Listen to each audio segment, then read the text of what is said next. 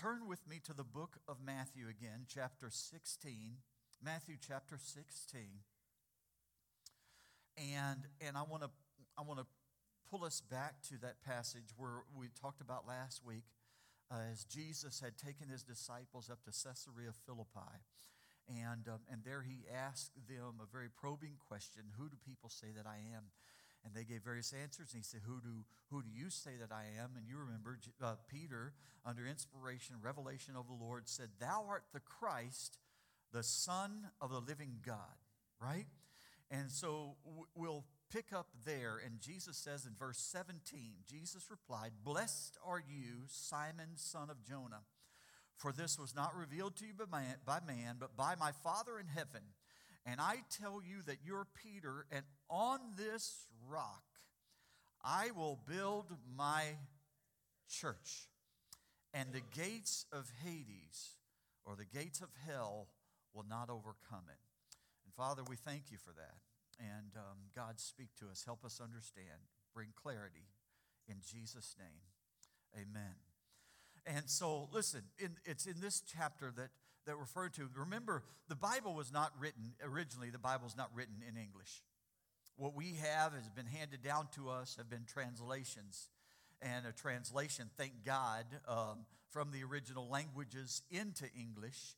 And so when you come to this word church in the Greek Bible, in the original Testament, the Greek Bible, that it would use the word here, Ekklesia. All right, Ekklesia, or more accurately, probably Ekklesia. All right, Ekklesia. And so that's the simple title of the message this morning is Ekklesia. And I want you to say that to your neighbor. Say Ekklesia.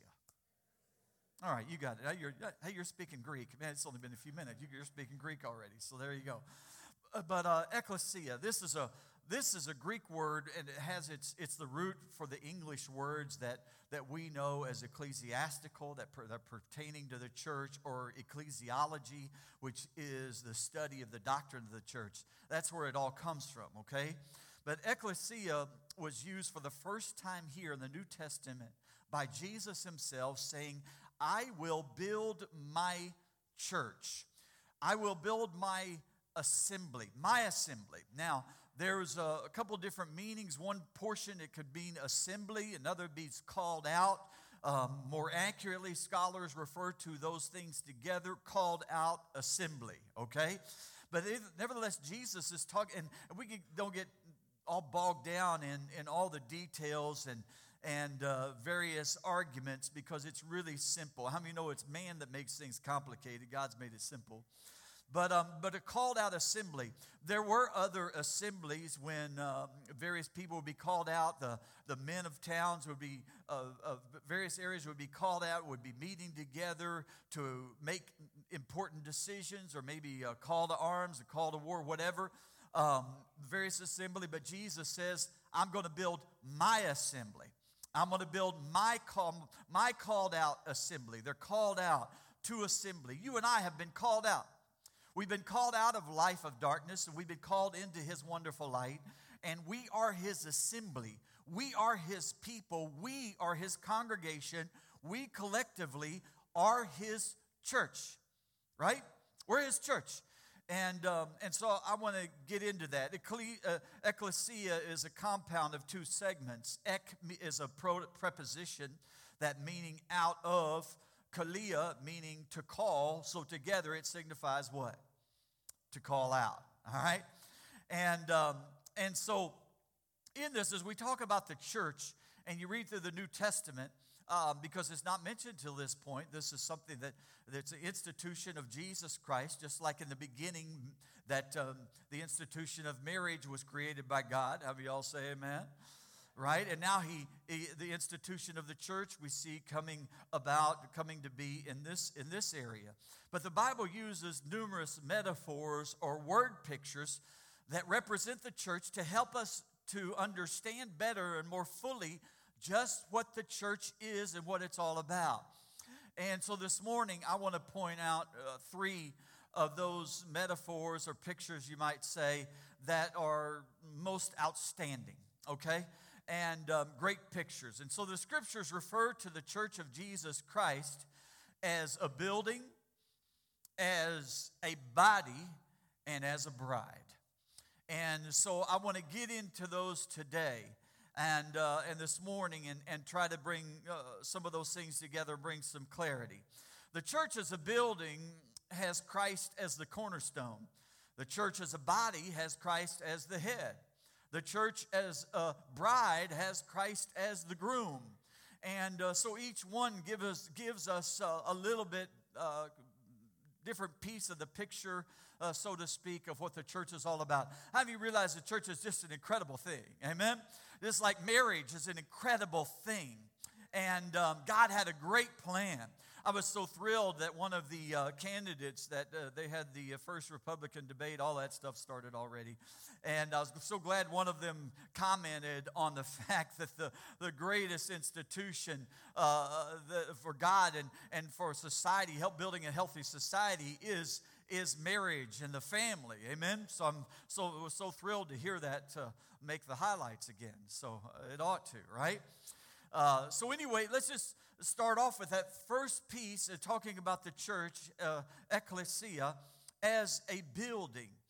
As mentioned last week, when we talk about when the church is referenced as a building, we're not talking about a physical structure like this, made of wood or bricks, mortar, and stone.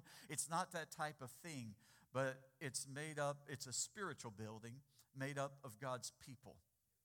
Now, we all know that in the Old Testament, or if you've been around church for a while, if not, it would be new to you, but you would realize as you read through the Old Testament that we do have some important physical structures there in the Old Testament.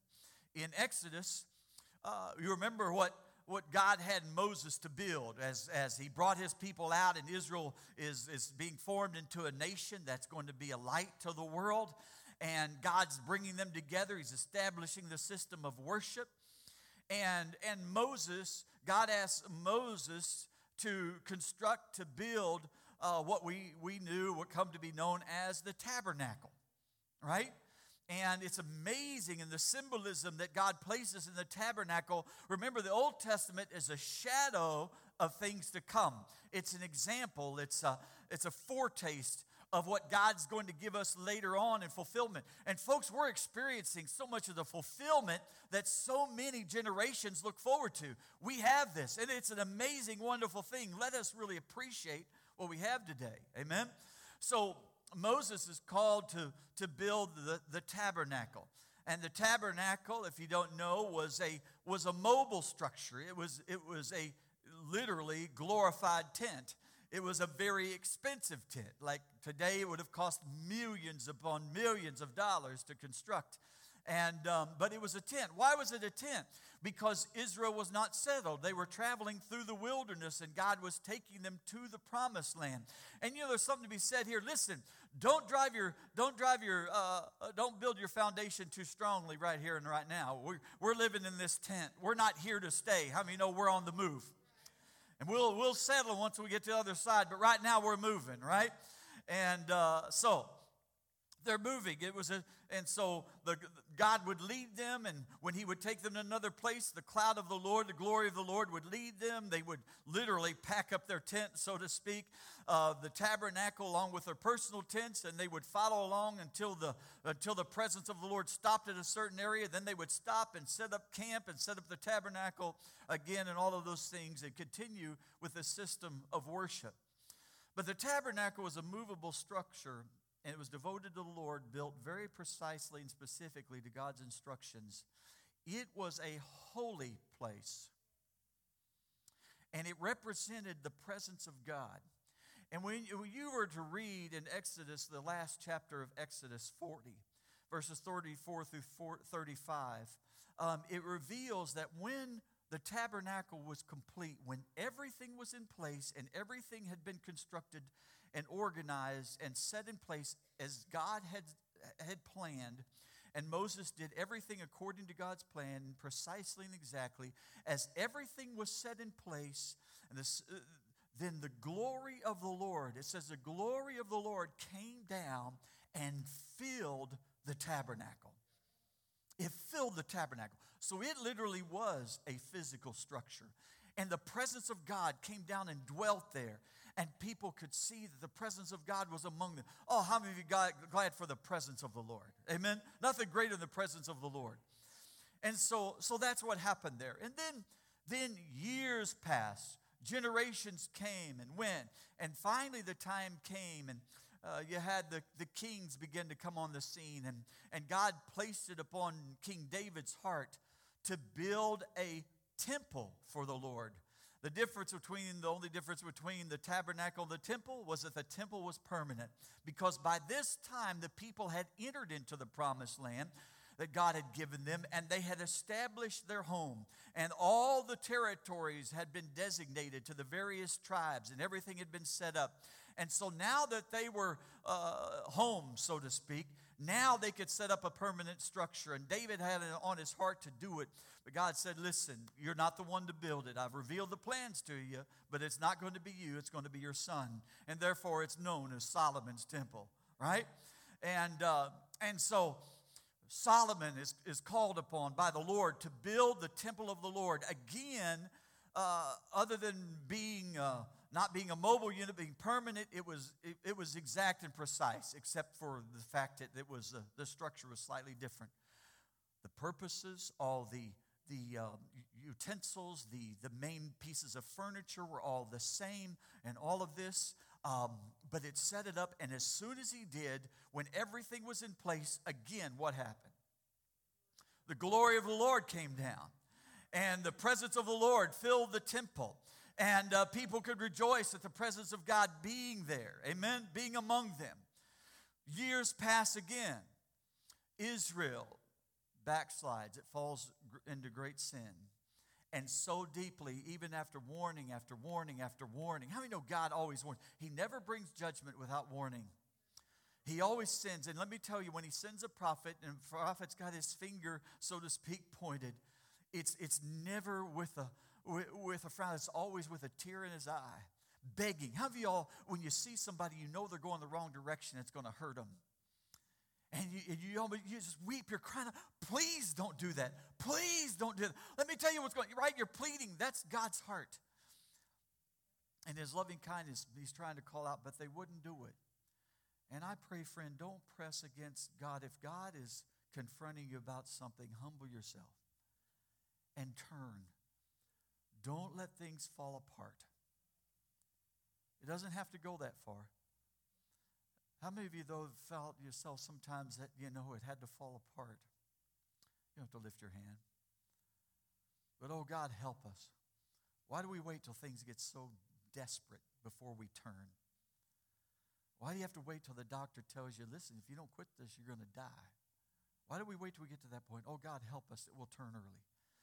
But Israel, they didn't turn, and so God handed them over to a pagan nation. And in the process of that, the temple that they had built, that had been built by Solomon, it was so beautiful. People came from everywhere, represented the presence of the Lord, the goodness of God, the greatness of God, the holiness of God. It was destroyed. The people were disbanded and were spread about. But over the course of time, how do you even know what happened? 70 years later, as God promised, God brought them back. Amen? God brought them back, and a new temple was built, and Zerubbabel and Joshua the high priest were at the center of this and helping to reconstruct the temple. And God promised in the book of Haggai that again, that it would be rebuilt, and it was. He said, again, my glory will fill the temple. And so the glory of the Lord again filled the temple. Now I'm going somewhere, all right? Y'all with me? Hang on. 3 different times, 3 different structures, and the glory of the Lord came down and filled the temple. These are all Old Testament things. And then we make a transition from the Old Testament into the New Testament. And Jesus Christ comes in the fullness of time. Jesus Christ comes. And there is a different plan and something that God wants to implement. How many of you know God always wants to be near us? Right? And he said, that which was with you will be in you. And something happened in the New Testament here.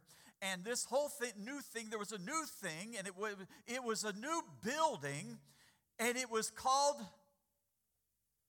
the church, Ekklesia. And it wasn't a building, a physical structure. It was a building of people like you and me that God had in mind. And when we see at the beginning of the church in the book of Acts, we see there on the day of Pentecost, what? The day of Pentecost, the church was gathered. Who was gathered? The saints of God. You see, they had been made holy by the blood of the Lamb because Jesus had gone to the cross and he had died for people's sins, right? The sacrifice had been made. And that's when, notice what happened. You remember what happened after Jesus died on the cross? All of a sudden there's a great earthquake. Various things began to happen. There were resurrections. And in the temple at that time, what happened? The veil in the temple that separated the holy place from the Holy of Holies, where the presence of God dwelled above the mercy seat, the temple, the veil in the temple was torn from top to bottom. Because now, through the blood of Jesus Christ, everybody had access, and it was not just the high priest who could only go into that place once a year during the time of the tabernacle and the temples that were built, but now it's everybody can come and enter into the presence of the Lord because we've been washed and made holy by the blood of the Lamb. Hallelujah. And so that's how people who had repented, their sins have been washed away, they've been made guiltless as if they never sinned, totally pure, white as snow. They had been prepared and everything was in place. And therefore, again, on the day of Pentecost, the Holy Spirit came, the glory of God fell and filled them, amen, came upon them and filled them with the Holy Spirit. Know you not, you are the temple of the Holy Spirit.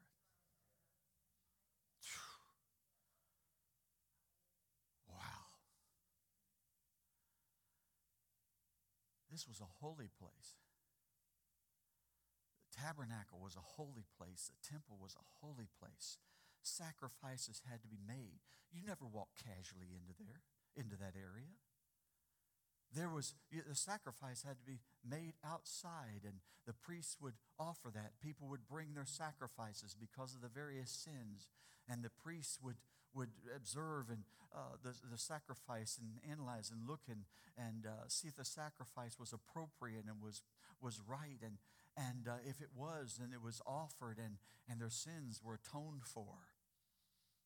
Right? The whole system of worship.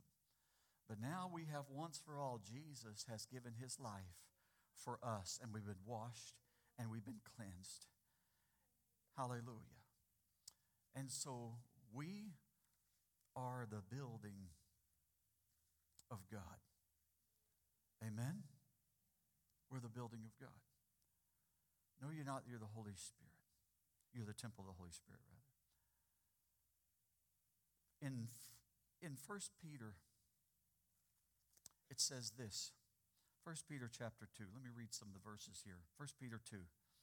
As you come to him, to Christ, the living stone, rejected by men but chosen by God and precious to him, you also, like living stones, are being built into a spiritual house to be a holy priesthood, offering spiritual sacrifices acceptable to God through Jesus Christ. For in Scripture it says, see, I lay in Zion a chosen and precious cornerstone, and the one who trusts in him will never be put to shame. Down to verse 9, but you are a chosen people, a royal priesthood, a holy nation, a people belonging to God, that you may declare the praises of him who called you out of darkness into his wonderful light. Dear friends, I urge you as aliens and strangers in the world to abstain from sinful desires which war against your soul. Live such good lives among the pagans that though they accuse you of doing wrong, they may see your good deeds and glorify God on the day he visits us. Amen? We're called to be what kind of a people? A holy people. We're called out holy people. We're whole. Nothing sinful. We're righteous, made righteous by the blood of the Lamb. Some of you, I know I've shared this in some years past, but for many of you, I'm sure you've never heard me say this, but it was back in the mid 1990s, and I just in time of prayer with the Lord, and I said, God, I said, help me. My heart's heavy. I'm burdened. I said, why are so many of our leaders? Why are so many falling? Why are so many falling? Why are they falling morally? And the Lord brought me to the times when Jesus was here on earth, and he went and he cleansed the temple. It happened 2 different times, and he cleansed the temple. And the Lord showed me something I hadn't seen before. But how many of y'all remember when Jesus did that, right? He went there, and the money changers were there, and they were buying and selling, and they had all these things and the sacrifices that they were selling to people for exorbitant prices and all of this. And it was just ridiculous. There was no worship. There was no godly heart in it. It was not just, and all kinds of stuff. And Jesus saw this, and he went and he overturned the money changer. One says that he made a whip actually and drove them off. Now that's pretty aggressive, wouldn't you say? So Jesus vehemently addresses them and drives them out and says, my Father's house, right, shall be a house of prayer. This is a holy place. People meeting with God. My house shall be a house of prayer. And so he does that. And the Lord showed me, he said, look, I want you to see this. When Jesus did that, we refer to it as cleansing the temple. But these things were actually not happening in the temple. They were happening on the temple steps. They were happening on the temple steps.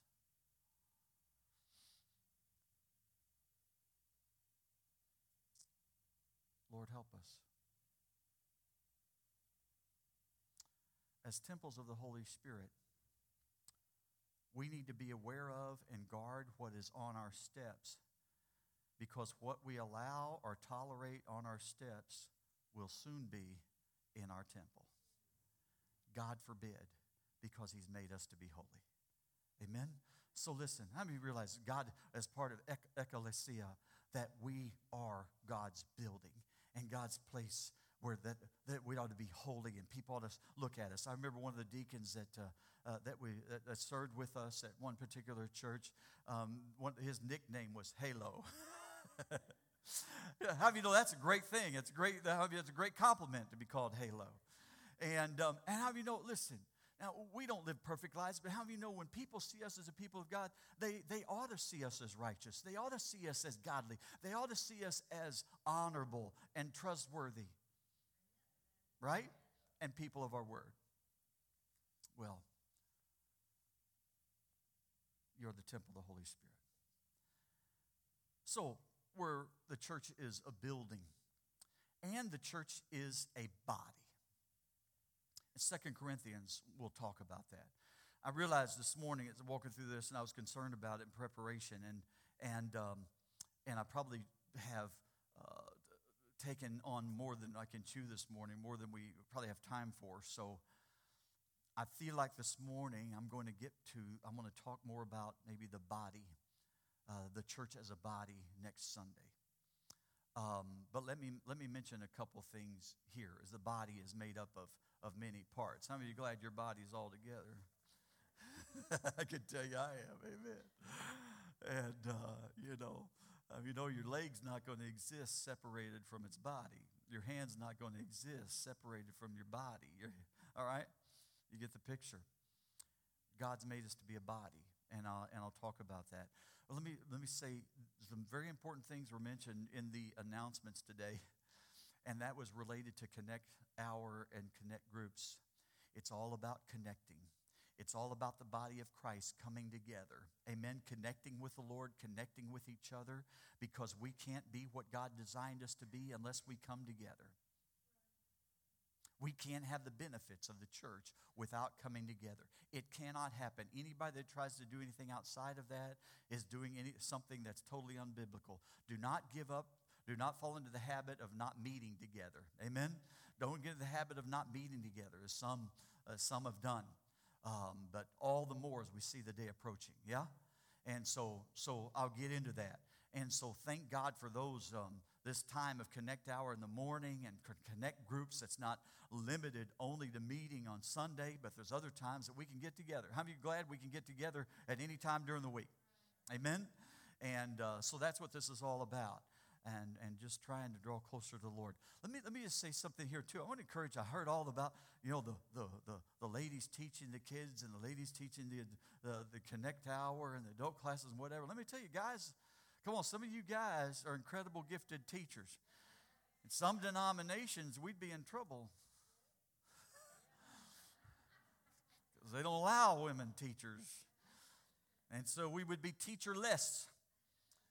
And so, guys, step up and use the gift God's given you. That's all I'm going to say. Amen. All the ladies said amen. Amen. All right. Enough said. Let me close today by talking about this third piece of Ekklesia, and that is the church as a bride. The church as a bride. Hallelujah. How many know that the church, and even guys, I know it's kind of awkward for us to say, but we're thinking about it in a spiritual sense. In this sense, we are the bride. We are the bride of Christ. Amen? Because it's talking about the church, and Jesus is the groom. And so the church is the bride of Christ. And there's a great passage there in Ephesians. In Ephesians chapter 5, verse 25, it says this. Husbands, you there? Husbands, love your wives as Christ does the church, his bride. How did he love her? By giving himself up for her. And I've seen guys in the past, they're just stupid. they want to focus on concentrating on the wife submitting to them. That's not your concern. God's not going to judge you based upon whether your wife submits to you or not. He's going to judge her based on whether she submits to you or not. He's going to judge you and me on whether or not we love our wife like Christ loves the church. That's our job. Even if gave up his life for the church. Even while the church was still a sinner, God gave his life for it. Amen? That's how we love our wives, the way Christ loves the church. I'm still working on that one. I don't know about y'all. I'm still trying to get to that level. I know I'm probably alone in that, but amen. But that's what we're talking about. But I want you to think about, are you a part of the church? Are you saved? Do you have Jesus Christ in your heart? Then God loves you. Jesus loves you, right? He loves you enough that he gave his life for you. He loves you with an everlasting love. He loves you with an immeasurable love, with an unending love. Like I said a few weeks back, there's nothing you can do to make God love you more. There's nothing you can do to make God love you less. He just loves you. The only thing left is whether or not we're going to love him back. That's the only thing that's up for debate or to be seen. But God loves you. Amen? And so we live with the love of God. How many of you encourage every day because of the love of God towards you? Look at your neighbor and say, God really loves you. Now how many of you say, but how many of you tempted to make an excuse, but I don't deserve that, but I'm not good enough, but you don't know what I've done. Doesn't matter. God loves you. Amen? He loves you. I mean, he loves you. It's not like a worldly love. No, this is godly love, right? And then Revelation 19, 7 through 9 says this, let us be glad and rejoice and give honor to him, for the wedding of the Lamb is come, and his wife hath made herself ready. The wedding, how many know that's one of the next big things on the calendar is when Jesus Christ returns to earth for his bride. He had gone away, and as the apostles were there and the group was there looking up into heaven as Jesus ascended into heaven, and the angels came and said, "Why do you stand here gazing? Don't you know that this same one who's left in this way is also going to come back, and he's going to come back and set his feet on the Mount of Olives?" How many know that Jesus, the groom, is coming back? And it's very soon. He's coming back. The scripture has told us this and said in the last days that people would begin to question the promise of his coming. But it's going to happen. Matthew 25, you would read an example of that. And when it talks about, it says this, "Then shall the kingdom of heaven be likened unto 10 virgins which took their lamps and went forth to meet the bridegroom. It says 5 of them were wise and 5 of them were foolish." In other words, basically speaking, 5 were prepared and 5 were unprepared. And it said that there was a long delay. How many know it's been a long delay? It's been 2,000 years, right? Since Jesus has delayed, since the groom has delayed coming back. But how many know because he's building an eternal place for us? He's building something for you and for me. Amen? And one of these days we're going to enjoy streets of gold and all of those things. Though, God, I really don't care. As long as you're there, it could be dirt roads. I really don't care. But he's preparing a place for us. In Jewish culture, the thing of it was, whenever they were engaged, that groom would go and he would make sure that he had a house built and ready before he would ever go marry the bride. It was already, and so he was out taking care of those preparations and everything. And the engagement might last for a significant time.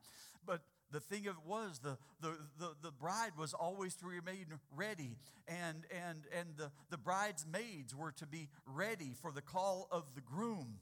And, really, seriously, I'm not meaning this funny, but, today we sing the song, "Here Comes the Bride." But in biblical times, the emphasis was not on "Here comes the bride," but "Here comes the groom." And we're waiting on the groom. And that's what's happening here. The 10 virgins are there and they're waiting, and all of a sudden at midnight, at the unexpected hour, and how many know Jesus said he's going to come at an unexpected time? Are you ready? Are you ready? He's going to come at an unexpected time. It's going to seem like any other ordinary day. Jesus is going to come. The trumpet's going to sound, right?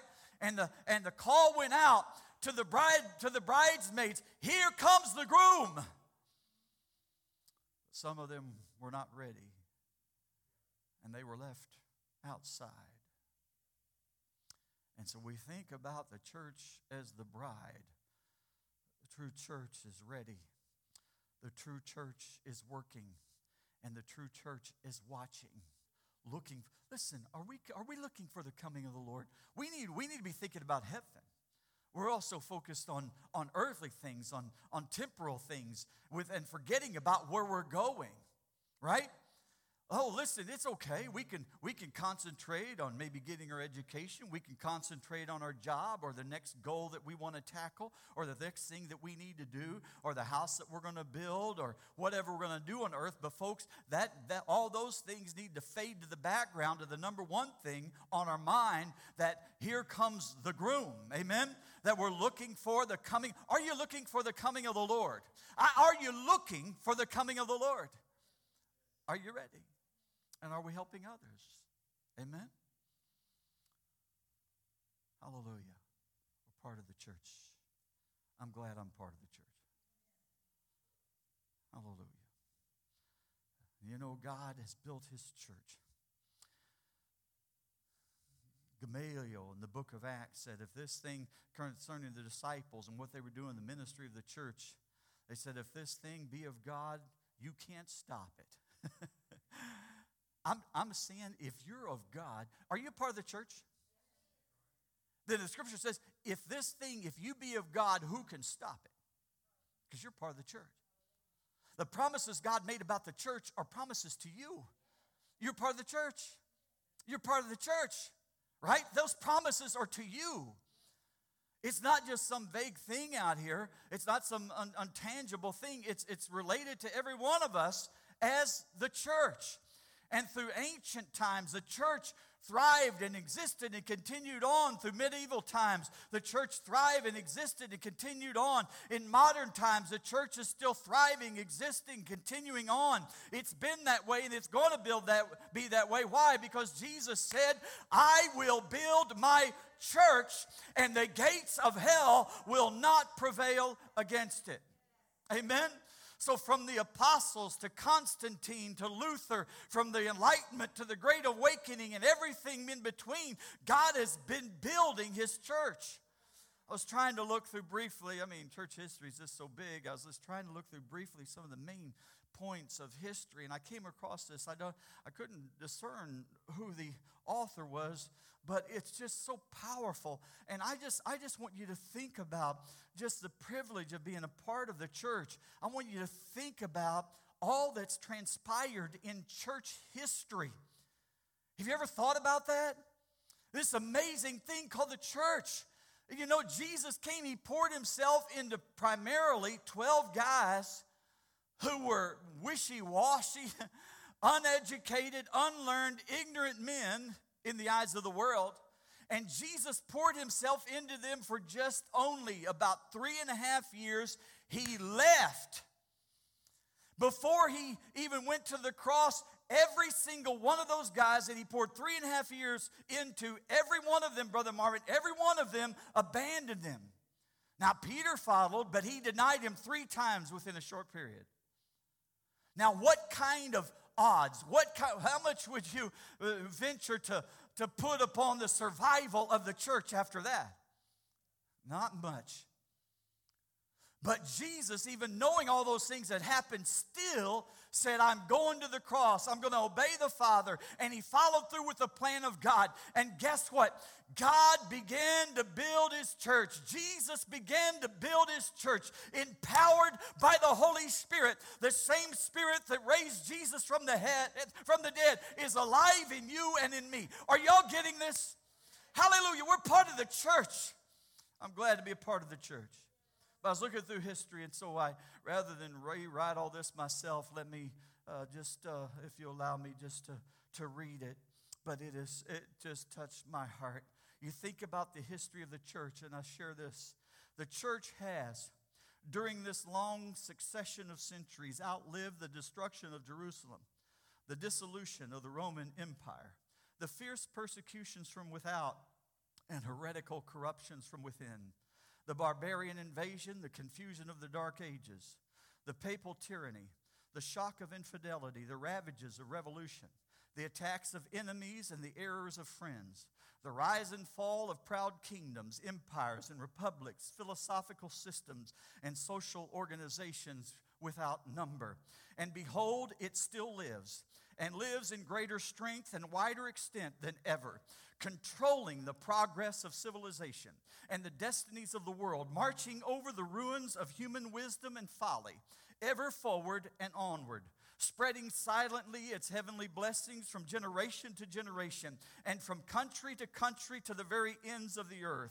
It can never die. It will never see the decrepitude of old age. But like its divine founder, it will live in the unfading freshness of self-renewing youth and the unbroken vigor of manhood to the end of time, and will outlive time itself. Single denominations and sects, human forms of doctrine, government, and worship, after having served their purpose, may disappear and go the way of all flesh.